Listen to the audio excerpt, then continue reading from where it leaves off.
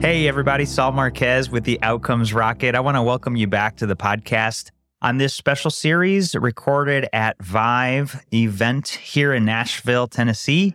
I'm accompanied by Dr. Peter Rasmussen. He's the Chief Clinical Officer for the Clinic by Cleveland Clinic and Professor of Neurosurgery, Department of Neurosurgery, Cleveland Clinic, and Cleveland Clinic Lerner College of Medicine, Case Western Reserve University. He maintains a busy practice offering patients either open microsurgery or endovascular, minimally invasive treatment options. Such a pleasure to have you here, Dr. Rasmussen. Great to see you. Thanks. Pleasure to be here. Peter, so glad that we're here. And one of the things that I like to ask all of our guests is, what is it that inspires the work that you do in healthcare? Well, I'm really very highly motivated individually by trying to come up with new and innovative creative solutions to solving clinical care problems. I really found that I had a passion for this probably about 18, 19 years ago when I was running the Multidisciplinary Stroke Center at Cleveland Clinic. And one of the ways that we recognized that we could drive business for us to help improve our top line was to increase the amount of transfers we would get from surrounding community emergency rooms. It was one of the very few things we would have control over at our level in the organization. And in order to do that, we recognized that this emerging technology or care paradigm of telestroke was going to be a strong solution for this. So I worked with our administration to implement a telestroke program. For those of you not familiar with, this is putting high-quality audiovisual camera systems in place in local or remote emergency rooms that do not have stroke experts staffing their hospitals. Or even if they do, they're not able to respond very quickly. And it would allow that local emergency room to access Cleveland Clinic stroke experts within about 30 to 90 seconds. And because of that, we would increase the strength of our relationship with those hospitals. And when those patients did need transfer to a higher level of care frequently, then they would come to Cleveland Clinic. So that was a strong way to improve our patient flow, as well as providing patients the best possible care. So that really whet my appetite for this. There were a couple of other things along the way that came out of that. And then about 10 years ago, the CEO of Cleveland Clinic at that time, Toby Cosgrove, was looking for an internal champion to energize digital health at Cleveland Clinic. Since I was the physician mainly doing most of the digital work at that time, primarily around telestroke, it was sort of a natural for me to ask me to do that. Yeah. So from there, it kind of launched and spent 6-7 years doing digital health inside Cleveland Clinic before moving over to the Clinic by Cleveland Clinic.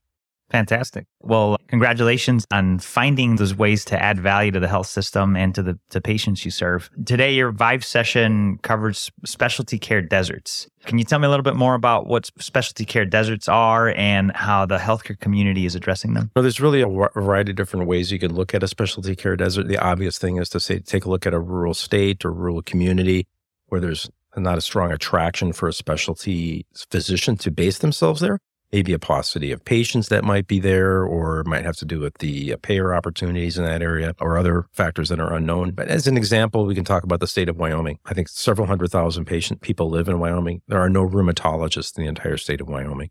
Another example would be state of Michigan. Last time I looked into this, there are no pediatric rheumatologists in the entire state of Michigan. This is 20 million people, maybe something like this. Even in a large state, heavily populous as Michigan, don't have potential specialty care. But even beyond that, in a more nuanced way, there's going to be a specialty care desert in those areas where there may be high quality specialists, but there aren't enough to meet the prevalence of disease. So I think a great example of this is stroke as an example. Not enough stroke physicians being trained, huge number of strokes every year, some 800, 900,000 strokes. And the only way you can meet that patient need is by bringing physicians remotely into this. Same thing's true with congestive heart failure. 5 million, 6 million Americans are afflicted by heart failure. About 1 million die each year. Only a very small fraction of those patients ever see a cardiologist or a heart failure specialty cardiologist. Vast majority are managed by primary care and internal medicine physicians who may be fantastic, but more likely than not are not up on the latest advances of heart failure care, and they're not able then to offer their patients that.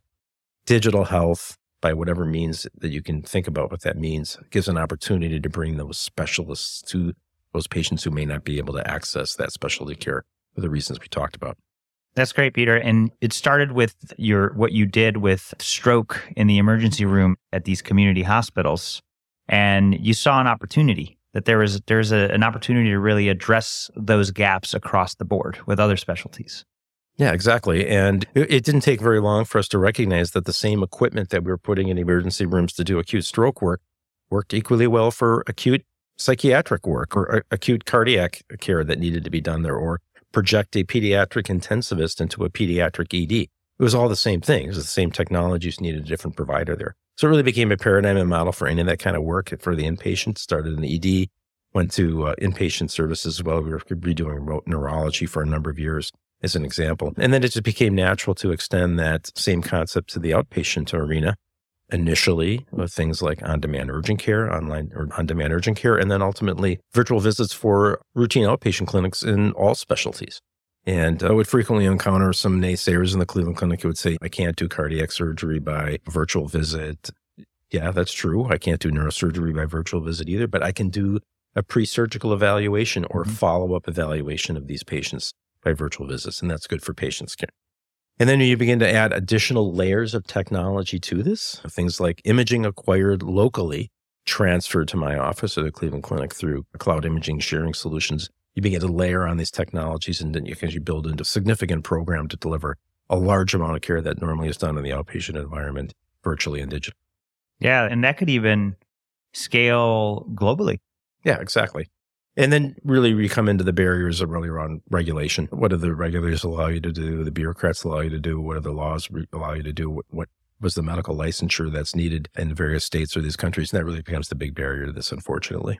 Yeah, for sure. And another move towards digital health is the use of devices like wearables for scaling care to the home, remote patient management.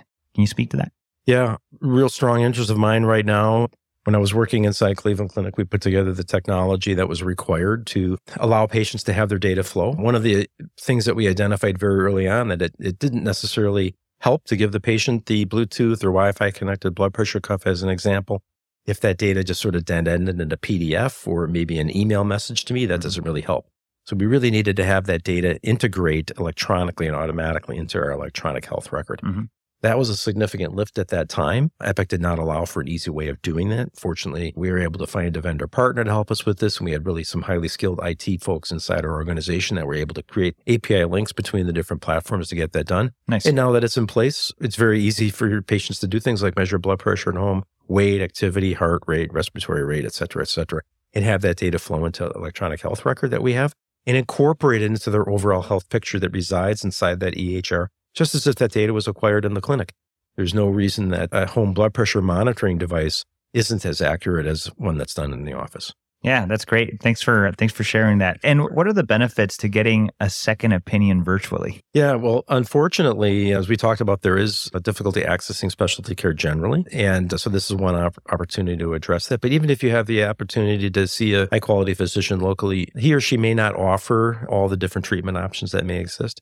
Perhaps there's some diagnostic testing that should be done as part of your condition that they hadn't done or didn't think was valuable. If you're really faced with a life-changing diagnosis like cancer, cardiac disease, significant neurologic disease, you really owe it to yourself to get a second opinion around this because you may or may not with a high-quality physician in your first go-around. And it's very simple now that most medical information is digital, that the medical records can be shared electronically, imaging can be shared electronically. And because that can happen and the regulatory environment allows for a remote second opinion across state lines, that you can access an expert at the Cleveland Clinic who may be the world's best physician for that condition to opine on your particular circumstance and give you the treatment options that are certainly going to be up to date. What we're finding is that about a quarter of the time we're changing diagnosis. So this may be something dramatic like telling you don't have cancer when the local doctor said you did, or we might be changing the staging of the cancer that you have. And then about 3/4 of the time we're finding different treatment recommendations. So that might be something as dramatic as saying you don't need surgery when you told you need surgery locally, or we might be adding additional medication regimen to your cancer chemotherapeutic regimen or offering you some additional options where maybe locally you were told you didn't have any options. It's all about the consumer experience now, and we're taking big strides in healthcare around being able to provide consumers the healthcare experience that they need and want. And so what you're sharing is you're giving people options and you're giving people transparency around what could be and what options they may not be aware of. Yeah, I still prefer to call the consumers patients. And the patient experience is something we take very seriously within our second opinion program. So it is a premium offering. It is a concierge level service. People want expedited access to experts. If you've been told you need surgery and maybe you've got that booked within 2 to 3 weeks, obviously you need a fast turnaround for that second opinion. So we really work very hard to match the patient to the best possible physicians, We've got access to all of the technologies that are available now for medical record interoperability. As I mentioned, we've got cloud-based image sharing solutions. And we've got a very highly skilled nursing team that interfaces with each of the patients to provide a high level of touch and to really work with that patient as they move through the second opinion journey. That's fantastic. If somebody wanted to access that, can they access the second opinion platform? Very simple. You can do internet search. Cleveland Clinic Second Opinions should get you all of the appropriate links. Love it. There you have it, folks. We'll leave that in the show notes. I personally think it's a fantastic option to gut check any assessment, diagnosis, or treatment plan that you have. Why not? If you're going to need this type of treatment, why not gut check it? What are some of the hangups that people have when it comes to getting a second opinion? Well, unfortunately, I think a lot of patients are a little bit fearful about offending their local doctor. Maybe I'm second guessing that, but for the most part, that's not really a concern. As a surgeon myself, if I make a recommendation for a patient to have surgery or not have surgery, I want to be part of that patient's care team. We're working through this problem on this journey together. If they're not entirely comfortable with my recommendation it makes sense for that patient to find a second opinion around that, because I'd like that patient to be comfortable with what I'm doing. If they're not comfortable with me, then they should get a second opinion or they should change physicians. So I'm not concerned about that whatsoever as a physician. It doesn't offend me. I think most physicians feel the same way. Some do, unfortunately. But at the same time, it's your life, it's your health. If you're facing a major surgery or a major life-changing medical event, you shouldn't let the other person's feelings get in your way. You got to put your own interest forward. Amen to that. And Peter, as you look at the future of healthcare, we're here at Vive ideating and also sharing the plans that are in place. What do you think is the biggest promise for us in 2023? Yeah, I think obviously a lot of stuff I alluded to already is that there's a tremendous amount of excellent technology that's out there and software solutions. Healthcare is still a very human. People who are faced with significant chronic diseases want to know that they've got a care team that cares about them. So it's a human-to-human interaction. That doesn't mean that human interaction can't be supplemented, augmented, or made better by leveraging the technologies that are available.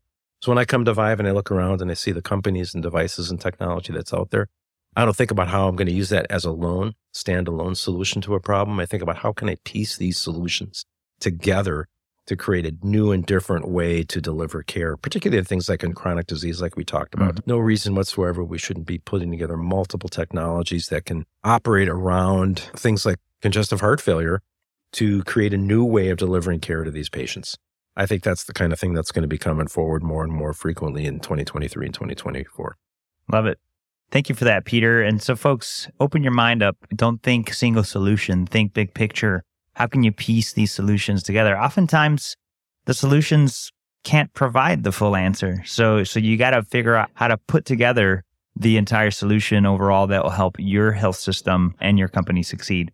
Peter, this has been great. I'd love to ask you just for a closing thought that you want to leave our listeners with. Yeah, like I mentioned, don't hesitate to really think about that second opinion for yourself. If you're not using digital health, virtual visits, et cetera, in your own personal care journey, I ask you to open up your mind and incorporate that in it because it can improve the quality of life, reduce the amount of time away from work, away from home, reduce your overall cost to do that. So folks, digital health, virtual visits, these kinds of things aren't going away. Figure out ways to incorporate them into your life. Thank you, Peter.